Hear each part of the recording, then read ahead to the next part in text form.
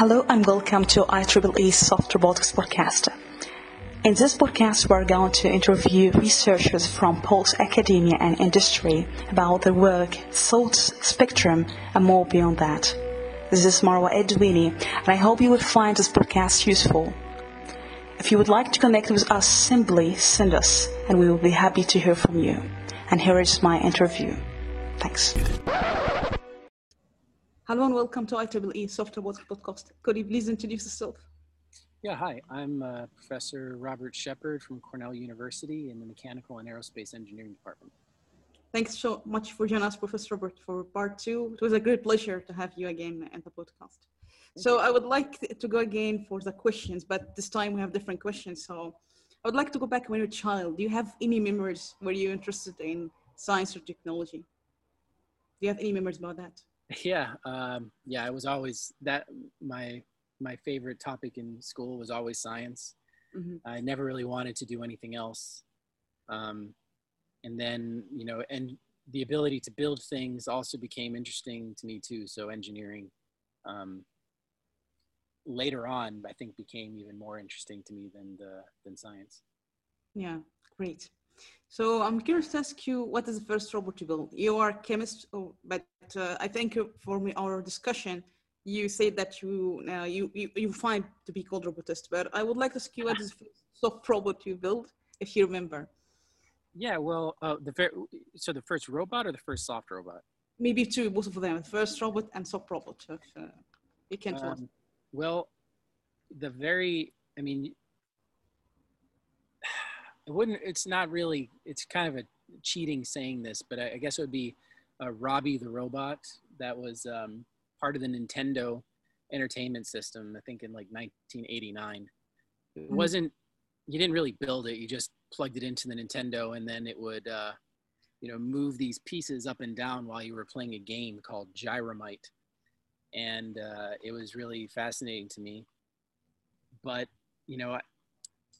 in terms of like building a robot from scratch, like a Lego kit, I didn't really do that, but I did judge first robotics competitions while I was a material scientist, which was pretty far from any of the research I was doing.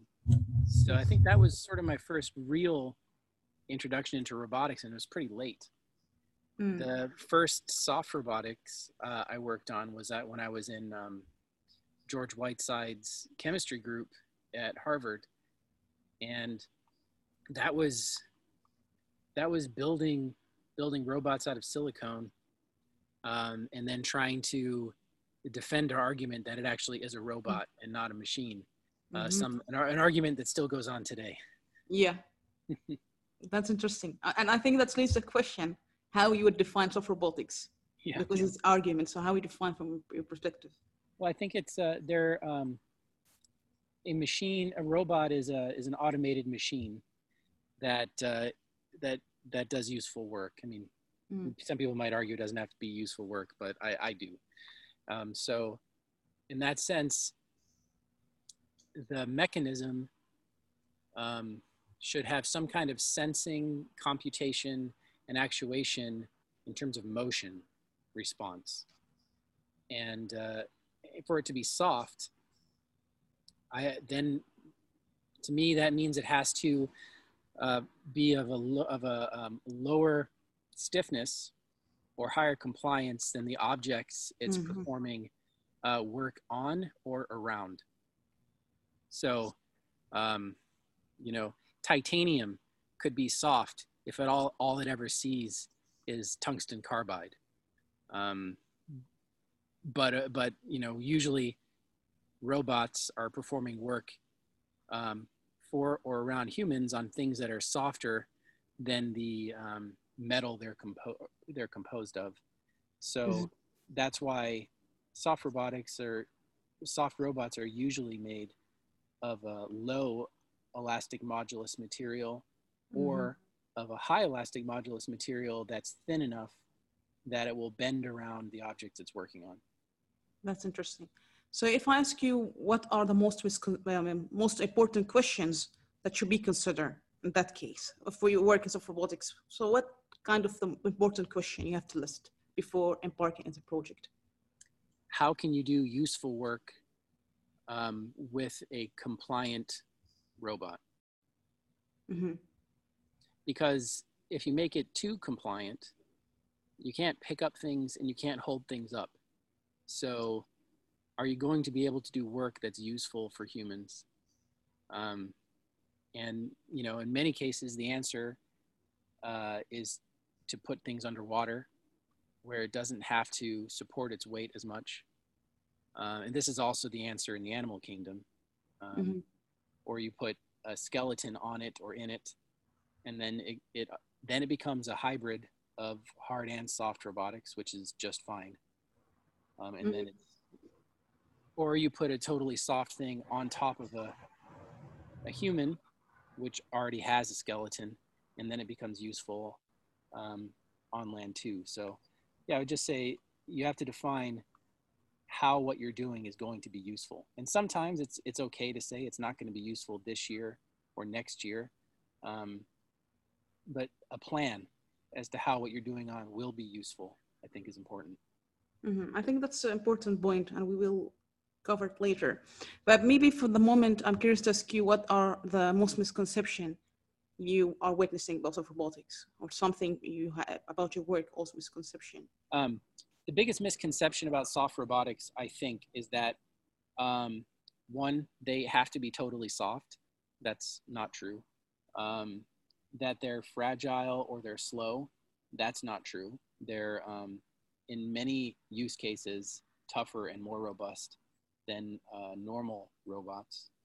And they can be much faster depending on the actuation mechanism you're using. So I think that's not true either. Mm-hmm. Yeah.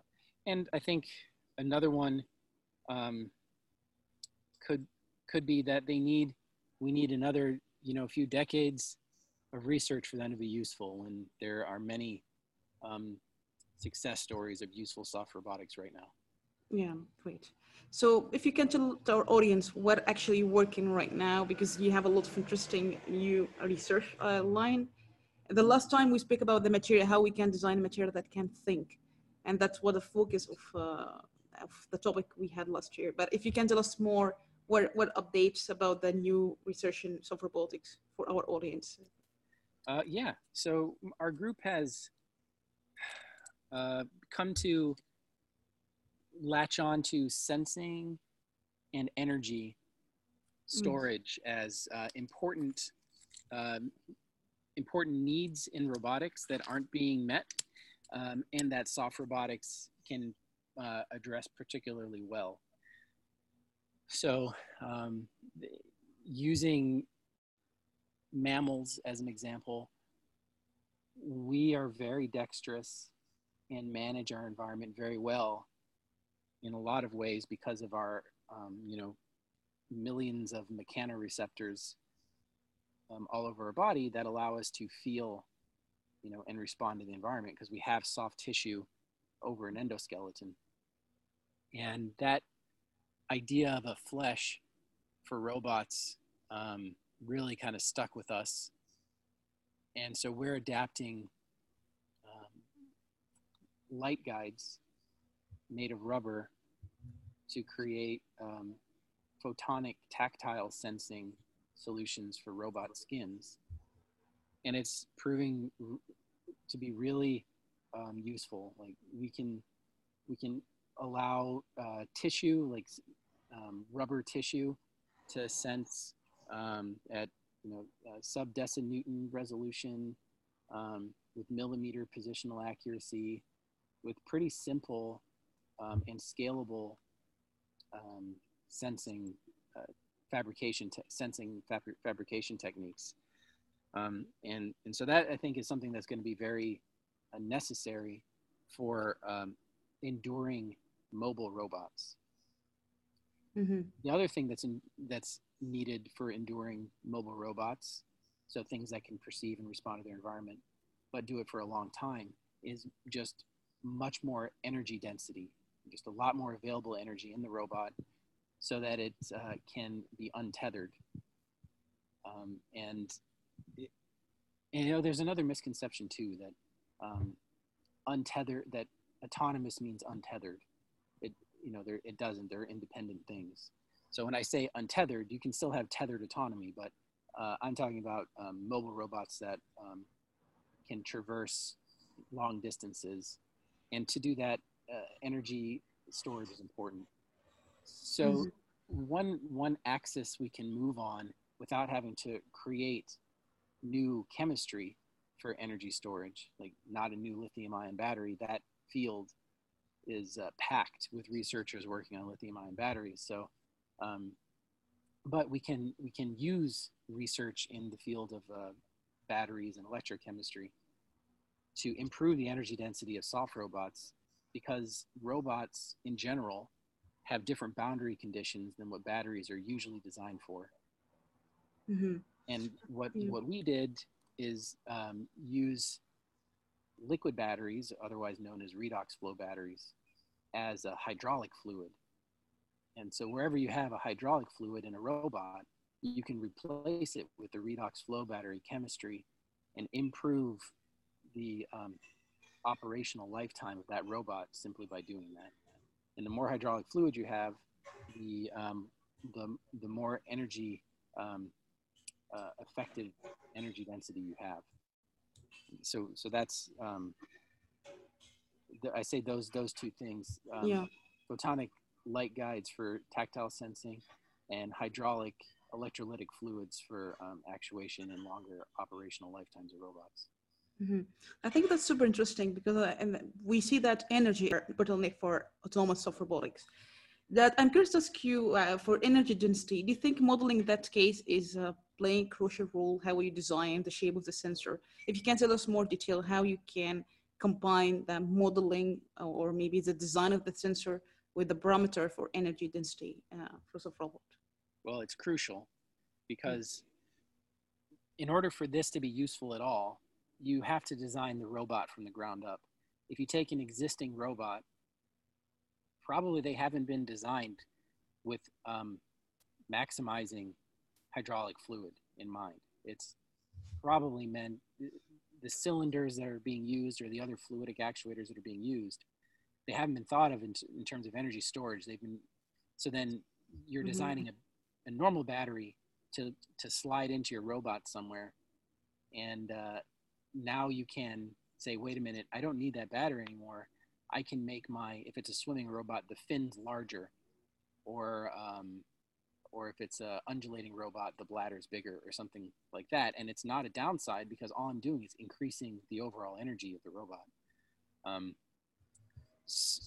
So that axis, that variable, is a new one, and one you can tune. So in the case of a very specific case of making a fluidically actuated soft robot, you need a pump. And that pump moves fluid into the actuator, and it causes it to bend. And that pump is powered by a battery. And it's really fortuitous, because redox flow batteries also need pumps. Otherwise, you deplete the ions near the electrodes. And so you have to circulate that liquid. Well, that circulation can be caused by the pump. And that pump also needs to be there for fluidic actuation.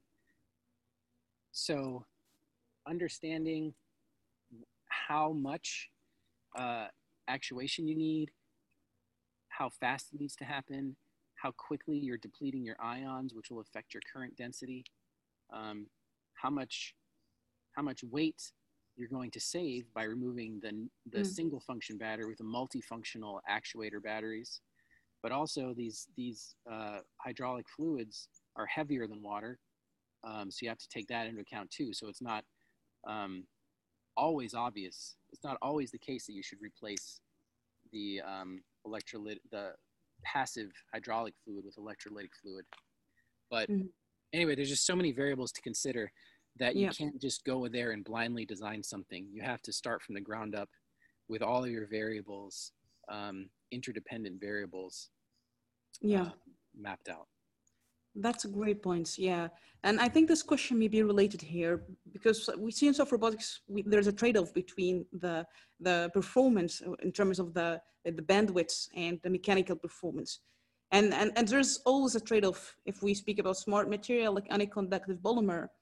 That's, I don't know how you can explain why we have the slow performance and we have to trade off between the force or the mechanical performance and the bandwidth.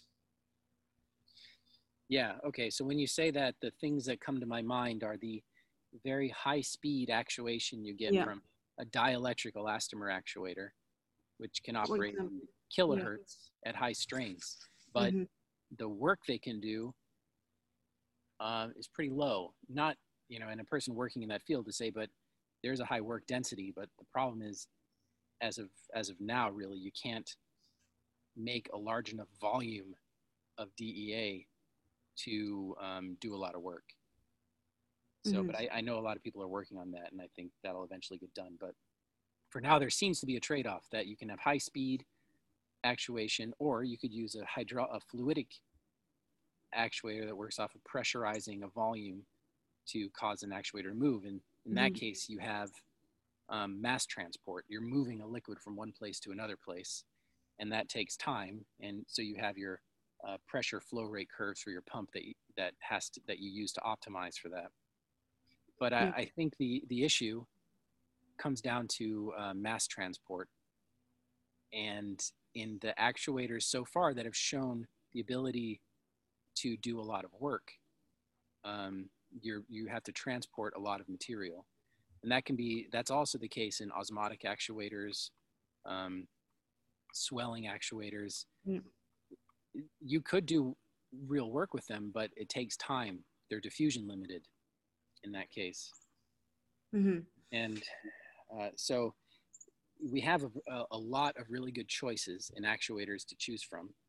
You just have to pick the right one for your system. Unfortunately, right now, there doesn't seem to be a muscle analog, which is generally good at all of them. Some of the work on hazels or the hydraulically amplified, those ones are, those look like they could be a general solution to muscle. We need more researchers proving it out, but that looks like a good answer because it's moving liquid, so it is still mass transport, but it's over smaller length scales. You don't have to move a liter of liquid from a central source, to an extremity. The liquid is located in the extremity, but you're moving it around locally. So that could be an answer. Another one could be taking things like DEAs or light actuated elastomers, and then increasing the surface area to volume ratios so that the input energy fields are felt by more of the volume of the actuator. That way you don't have just thin films at high work density. You have thick volumes at high work density that can start doing real work. So that would be another avenue. But right now, fluidic elastomer actuators with pumps seem to be the simplest and most effective way to get real work. And also tendon driven actuation where you have a DC motor just pulling on a wire. And I'd say that's probably the simplest to design with the highest work density or the highest real work output, but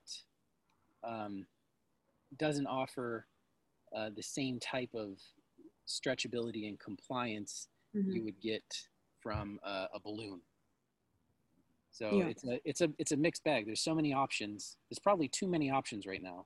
There needs to be fewer options so we can just choose one or two and start making bigger and bigger and more complex systems so that the robotics community, not just the soft robotics community, can see that the work that we do is broadly useful. Yeah, that's a good point. And I would like to ask you, since you have the both expertise of the chemist and robotist as well, do you think that sometimes we have a question which level of modeling we have to go for? It just in molecular scale, or we just we have to continuum scale? And that's the first question. And the second part is sometimes we see there is a gap between the material scientist and a robotist. When we for a design recipe, we sometimes struggle to come up with significant parameter for the design, and that's missing, maybe missing gap here of communication. How I can select a significant parameter for the design as a robotist, and so the material science, you don't have the tools for designing. So I don't know how you see this two sides as well. Well, first, I'd like to clarify a little bit. I'm a material scientist, which is slightly different than a chemist in that chemists usually, they say, is push electrons, and material scientists sort of use existing chemistries and new composites. Although we actually do some chemistry in the group too. So I don't want any chemists listen to say, hey, he's a material scientist, but no, we do synthesis too. But then your next question was, how do you do modeling, or what do you choose? What scale do you do modeling at? And you kind of broke up a little bit, but I think you mean, do you do it at the molecular scale all the way up to the kinematics of the robots? At what point do you have to cut it off? And then the third question was how there's a gap between material scientists, let's say, and roboticists when they work together. And so for the modeling, I think I'd like to start with the last question first, which is working with roboticists. And I have tried this before and had some colossal failures where the problem is roboticists are used to working with electric motors, which have been under development for 100 years and more than that. And so they've had a lot of time to go through packaging and manufacturing and reliability in production. So when somebody buys a DC motor, it's going to work and they know how to use it. Same thing with lithium polymer battery. Decades have been spent on packaging of it. So you know how to use that lithium polymer battery. And roboticists are used to working with standardized parts. And when it comes to the field of soft robotics with so many emerging and fuzzy front end kind of actuators and sensors and power systems, I find that sort of old school roboticists, a lot of them have a hard time accepting the fragility of the systems they're given. And so then we'll give up pretty early on trying to work with them. But there are a few that are up for the challenge, and they're exciting. I love working with those types of roboticists. But that doesn't mean the older school roboticists are wrong. It's up to us to make our actuators and sensors and power systems robust and useful for them too. And so I would say, if you're a material scientist considering working with a roboticist, you should be upfront with them about what your system is capable of and how likely it is that it's going to work in what you're trying to do, and try to understand that everything you think can go wrong will go wrong, and many things you didn't think could go wrong will also go wrong. So work with the simplest, most reliable system you can to start your collaborative relationship, and then build up the complexity from there. That's a good point. Yeah. So I would like to ask you about the challenges or limitation as well for the energy space of robotics.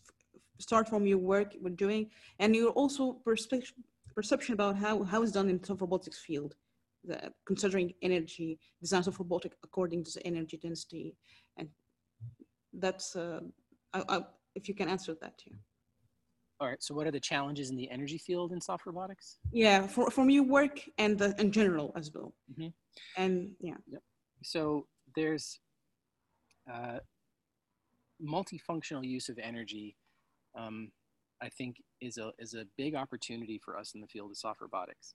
It is not a new idea. People have been using their energy storage device for multiple functions for a while.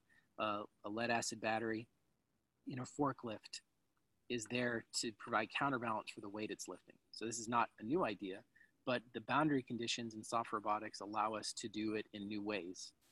In our work, because fluidically actuated soft robots, a majority of their weight in many cases is from the fluid. You can replace that fluid with the electrochemistry of a redox flow battery and then automatically use that weight as energy storage. So it's a win-win. And so that's what we did. And we made a swimming robot because this is the case for hydraulic liquids or for hydraulic fluids. Mm-hmm. So if you tried to use a mostly liquid, totally soft robot on land, it would be pretty heavy.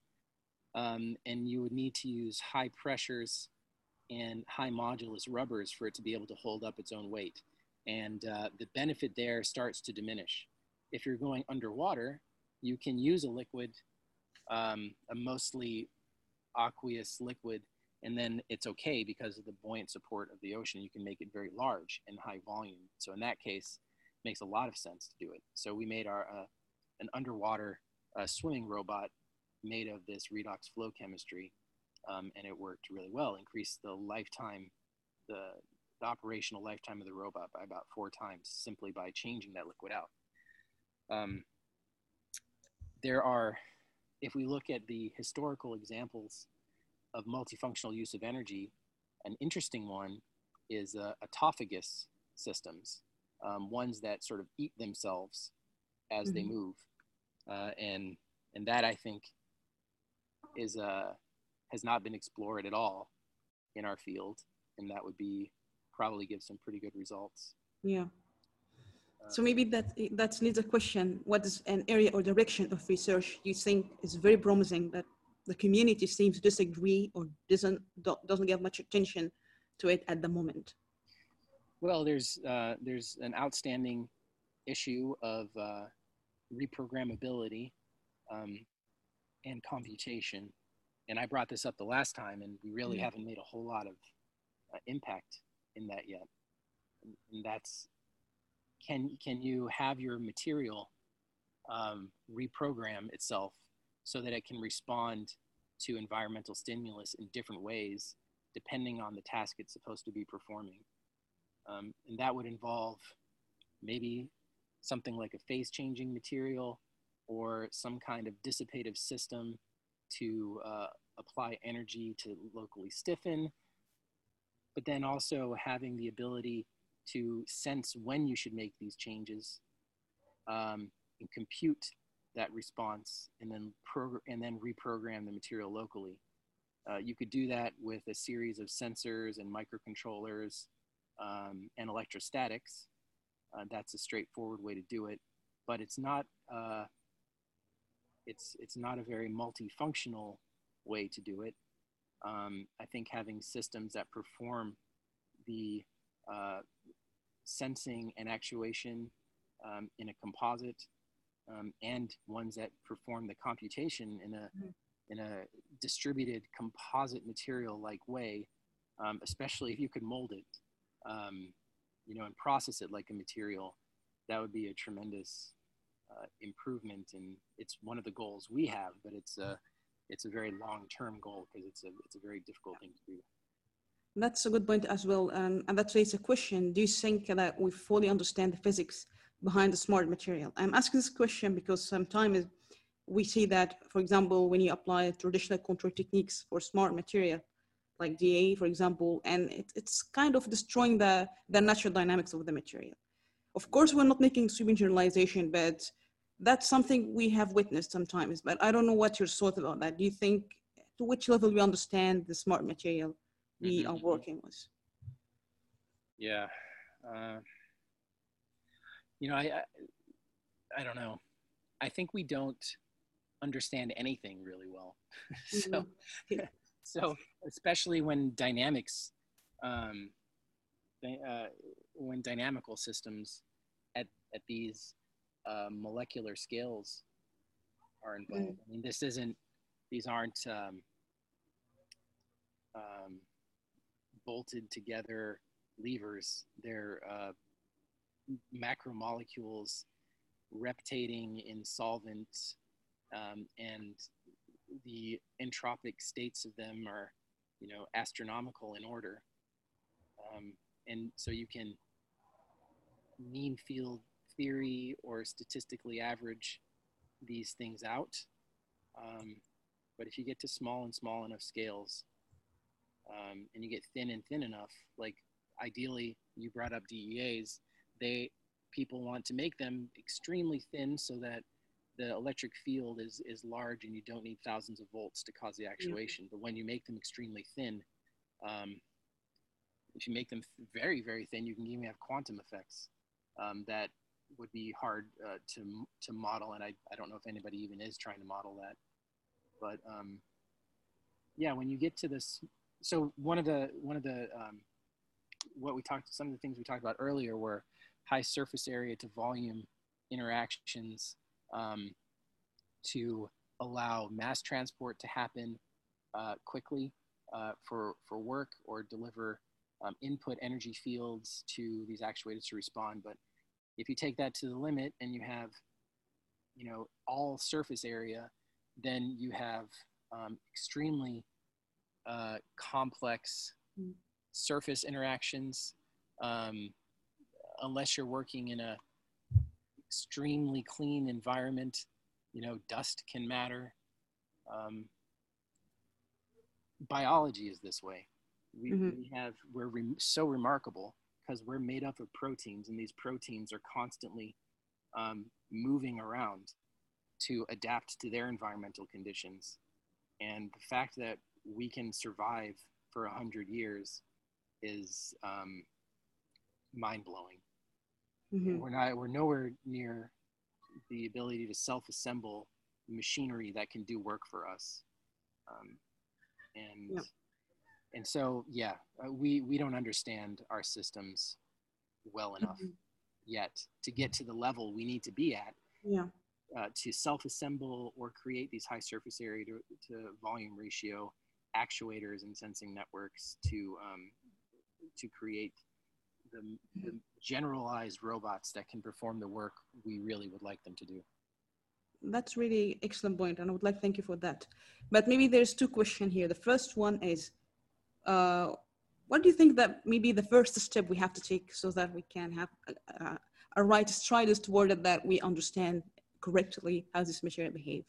That's maybe the first step in a short term and longer term, so that we can help students, junior researcher to get the idea how we can make sure we understand. And the second part is, do you think what kind of material we have to use? Is it we have to think about viscoelastic material? What kind of optimum material for soft robotics in terms of energy space that we have to develop? Okay, well, I mean, we need multi-scale predictive models that we can experimentally validate on the single material scale as well as the composite actuator scale. So I'm not a modeler, so I don't really know more than that, but there is too much guess and check done in the lab right now, particularly when we're not allowed to go to labs because of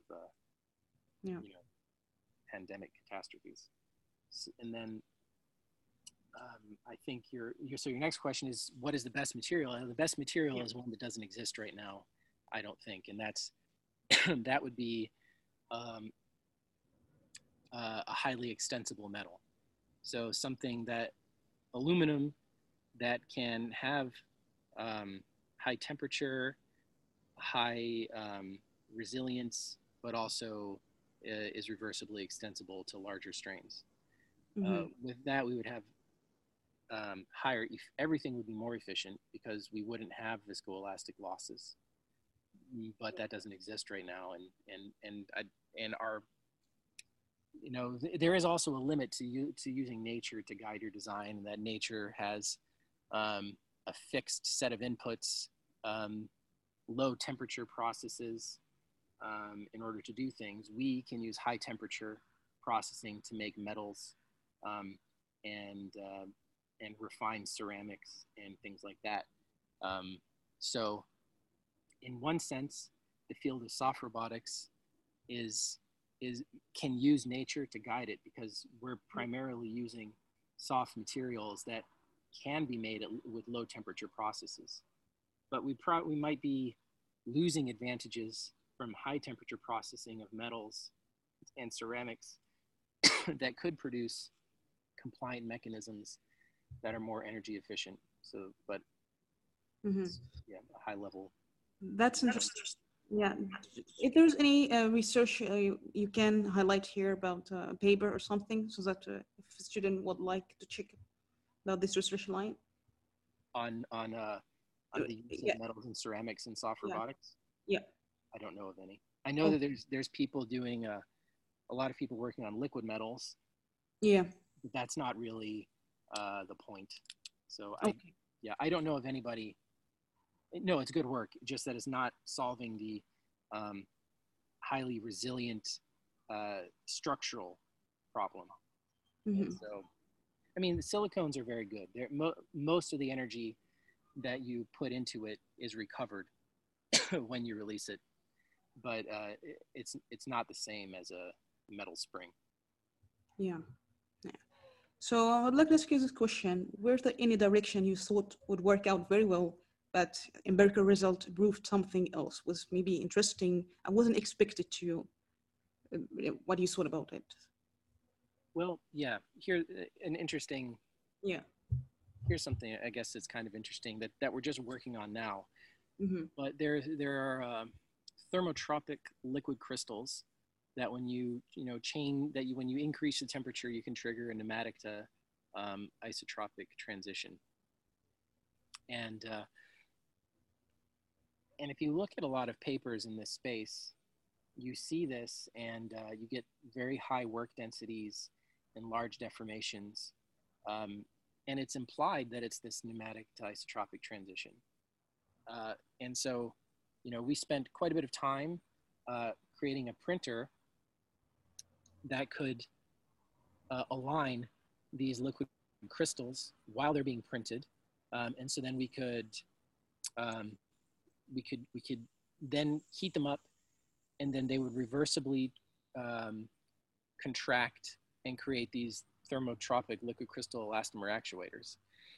And we did it using a new printing process, and it works really well. But it's actually not the primary work component in that molecular reconfiguration is very little to do with this liquid crystal transition. And it's much more to do with entropic elasticity of polymers generally. Whether or not you're using a liquid crystal, it seems you could get the same result simply by aligning macromolecules above their glass transition temperature. We haven't published this yet. Pretty close, but that was surprising to us that we're processing liquid crystals, and we expected the liquid crystal in nature, or at least these transitions of order transitions, would be very impactful, but they seem to not matter really as much as just the as any macromolecule. That's interesting. Yeah. So if I ask you, what are the biggest technological roadblocks for soft robotics in the short term and long term? Well, in the short term, it's reliability. So lots of people, including us, will create demonstrations that look really cool, but it took a graduate student years to make it work, and then they leave, and then it would take another person years to also make it work. So publishing work that is imitable by other people, and that is worth imitating, I think is important. We're guilty as anybody else about that. And then long term, once there's an aggregation, a consensus around reliable sensors and actuators, and signal processing methods, then commercialization of these results and making hardware available to roboticists so that soft robotics isn't really something separate than robotics. It's just components of a robot. That's an excellent point as well. Yeah. For nonlinearities, since it brings opportunities of robotics, I'm curious to ask you what kind of nonlinearities you have to remove or you have to get benefit of it. What kind of nonlinearities could be useful and maybe can be detrimental for your software robot? Yeah, I don't like the idea of removing nonlinearities. It seems that it's missing the point of the materials aspect of soft robotics, which helps make it unique from normal robotics. Yeah. A lot of times I'll see people taking away everything that's unique about soft robotics to make it a useful robot, and in that case, why are we doing it? So I like embracing nonlinearities. They can do, as long as they're repeatable, and you can model and predict them. That's maybe one of the big uses of modeling would be to understand how to understand nonlinearities and how to use them. So you can get very high speed actuation from what is normally a lower speed system, like fluidic actuators, get them close to their balloon instability, and then get a quick actuation response there. That would be one. And then probably, although I'm less sure about this, the energy efficiency of storing, releasing and recovering energy again. Probably that's less of an energy efficiency thing and still back to the dynamics. So nonlinearities seem to be very useful for high speed motion. So I'll just say that. Yeah, but I think what you said about to be repeatable, I think that's a very interesting point. But since we see sometimes the result is not reproducible sometimes, especially in smart material, due to fabrication technique. If you can tell us more, maybe what could be a visible example nonlinearities can be repeatable, and we can benefit from it, from soft robotics in general.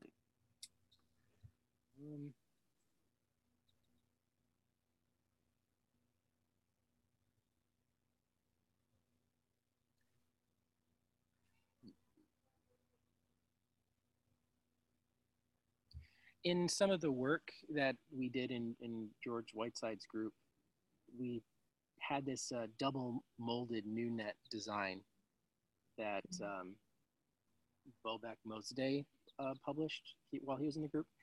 And it gets very high speed motion from a pneumatically actuated, essentially, balloon. And if you do high speed video of it and you look at the shapes that the actuator is undergoing, it's actually using an instability for part of this high speed motion. And that's repeatable. They're able to get the same, I think, arc length and actuation amplitude over millions of cycles in that paper. I think it's called Rapid Actuation of Double Molded New Nets or something like that. But that's an example of a repeatable high-speed instability, or instability for use of instability for high-speed repeatable actuation in these systems. Great, yeah. So if I ask you how we ensure that development of robotics is beneficial to the community, since we have a funding and grant 4 or 5 years, how we bring this discussion to the table that we are planning to something maybe beneficial. So that I think is I think it's upon us to translate the technologies we developed to licensing or commercialization in other ways.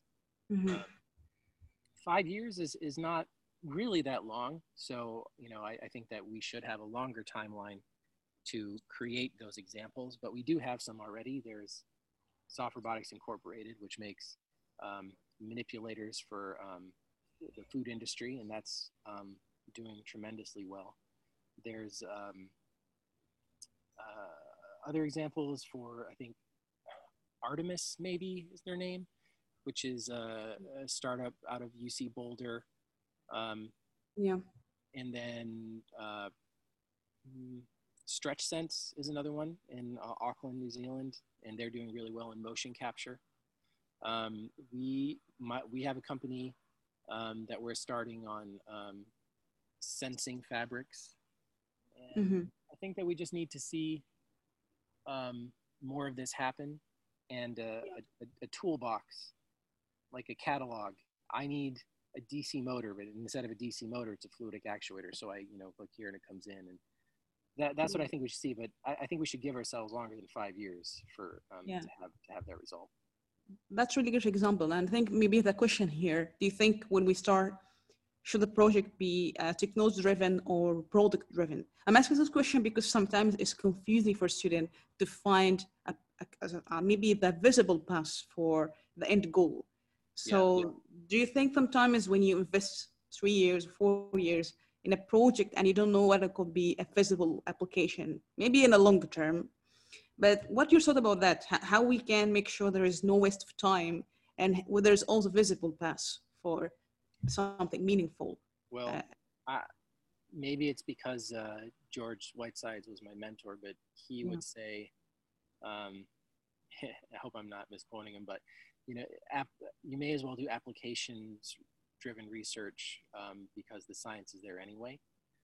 So we always try to have an application in mind in my group when we do the work.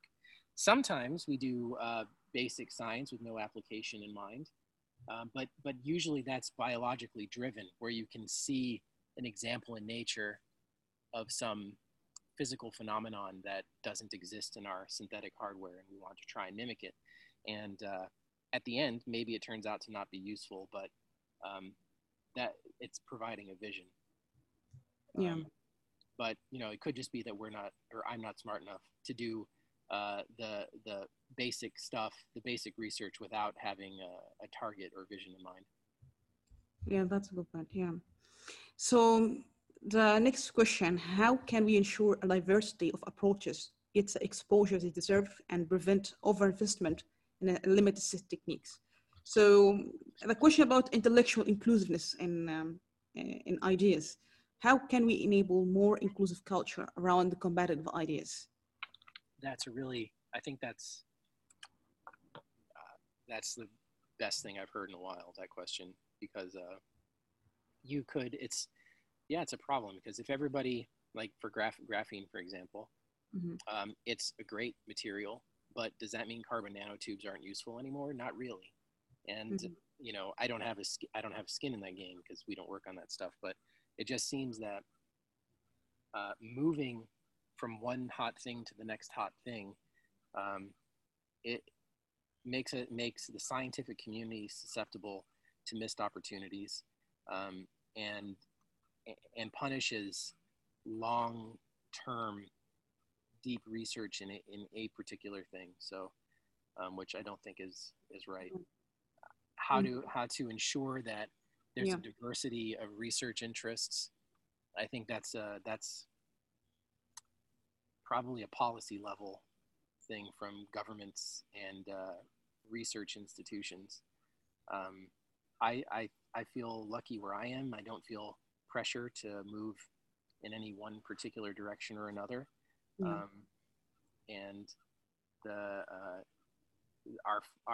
our funding seems to be pretty good. I mean, recently there's because of COVID, there's a lot of research calls that can help address COVID, and and I think that's a good thing. We should be trying to solve that problem, as long as they're genuine attempts and not sort of disingenuous re-applications of research that you don't think will be useful, but could maybe get funded because you can package it that way. So I think there's a research scientists should be honest with what their abilities are. Governments should be careful to have to place a lot of bets rather than a few big bets. That's probably. No, I really like this answer. Thanks so much for that. Yeah, I agree with you. It's high level, I think. Yeah, of how I think also part of that also for funding as well. I think funding and publication as well shape how the field looks like. I don't know. Maybe that's part as well. Yeah. So what do you think maybe opportunities for machine learning? You highlighted in your part one opportunities, but I'm curious to ask you what could be new opportunities again you have witnessed through this year for machine learning in soft robotics domain? Well, this is where soft robotics really shines. I was listening to a talk by Annette Hosoi from MIT when we were still going to talks, and it was really enlightening. And one of the biggest takeaways to me was that, and I hope I'm not misinterpreting her point, that the dissipative nature of many soft robotic systems, many types of soft robotic systems, like the viscoelastic ones, really helps machine learning work efficiently. Because a lot of the third and fourth order dynamics you might get because in non-dissipative systems aren't there. So it's easier to train your models. Combine that with the ability to make soft deformation sensors or tactile sensors, which is what we're doing. That's why I'm talking about it.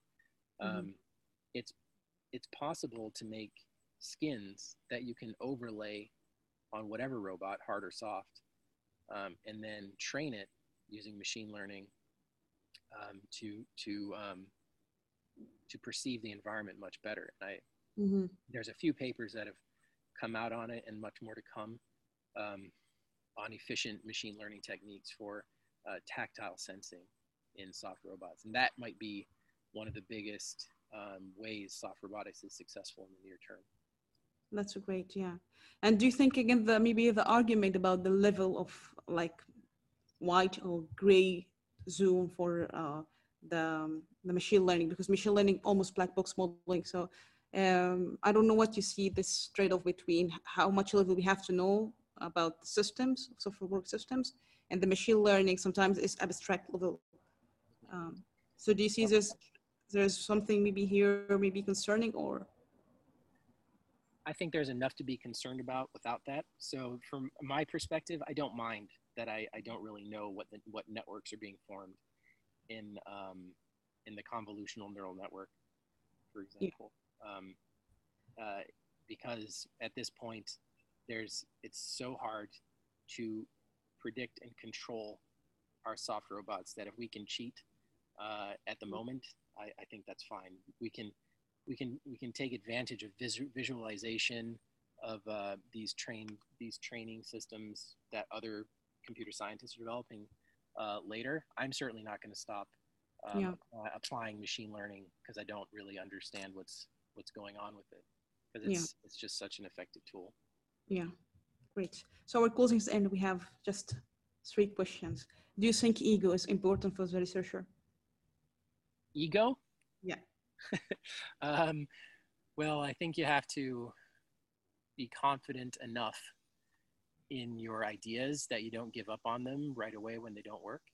Yeah. I think you shouldn't have too much of one, that you don't let your students' ideas shine through when they're good ones.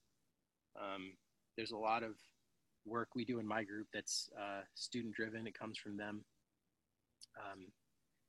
And, they come out with really good papers. So yeah, I think you need to have some, but like in anything, everything in moderation.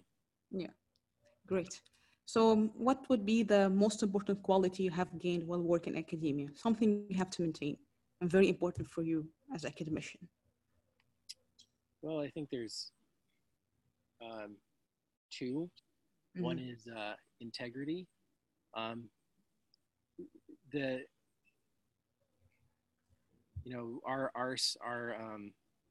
process, our scientific method relies on trust, and we have to trust our students, but we also have to trust other researchers.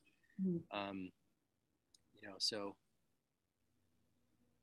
it's everything we publish, it should be first of its kind, or reporting something in some way. So it's I kind of think unnecessary. I think we should try to not overhype our results. That would be, but that's not the worst thing, as long as there's truth in publication, which I think we're doing a pretty good job on generally as a community. So that's not really a concern. Yeah, that's a good point. Yeah. And then another is providing security for your students, that you know, they know that what they're working on isn't, even if they don't get the result that you are expecting, that they know that the result is still going to be interesting, because it's hard times right now. Yeah. And I think students are stressed, faculty are stressed, but as long as we remember that we're just trying to pursue truth and not a particular technological outcome, Yeah. that I think that's something to focus on too. I would like to thank you for this point, because you really bring an important point about the relationship, how the mentor and mentee in such difficult time like we have, how this relationship can be supportive. So thank you for bringing this point. Yeah. So lastly, what was the best advice was given to you, was it personally or professionally, and was it life-changing for you?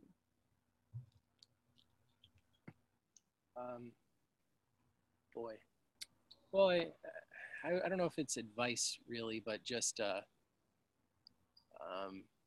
when I started, and I still am fairly, when I was an undergraduate, I did research in Jennifer Lewis's lab at University of Illinois, and I was, you know, had a lot of energy and was very enthusiastic, but was not very focused in how I was approaching the research. And it would have been very easy for her to sort of say, you know, discount me, and then get another undergraduate researcher who was more organized and I guess clean in presentation. But she didn't do that, and mentored me to be, you know, more clean in my presentation and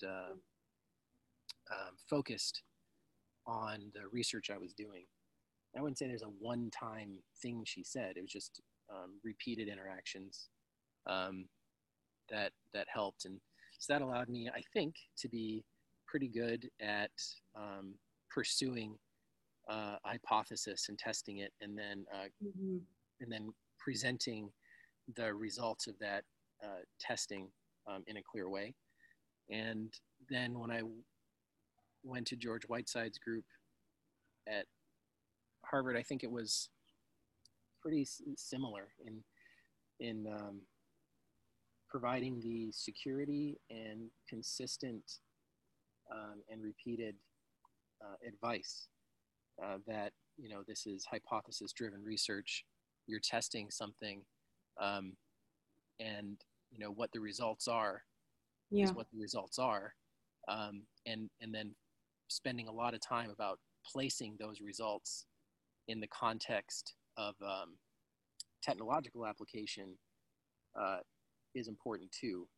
So, you know, no matter what your results are, there's some way that it can help technology, whether that be as a guideline for not doing this for this particular application, or that finding an application for it where it's useful to other things. So I think just persistent mentorship is more important than one particular statement, or leading by example. And both Jennifer Lewis and George Whitesides are great leaders.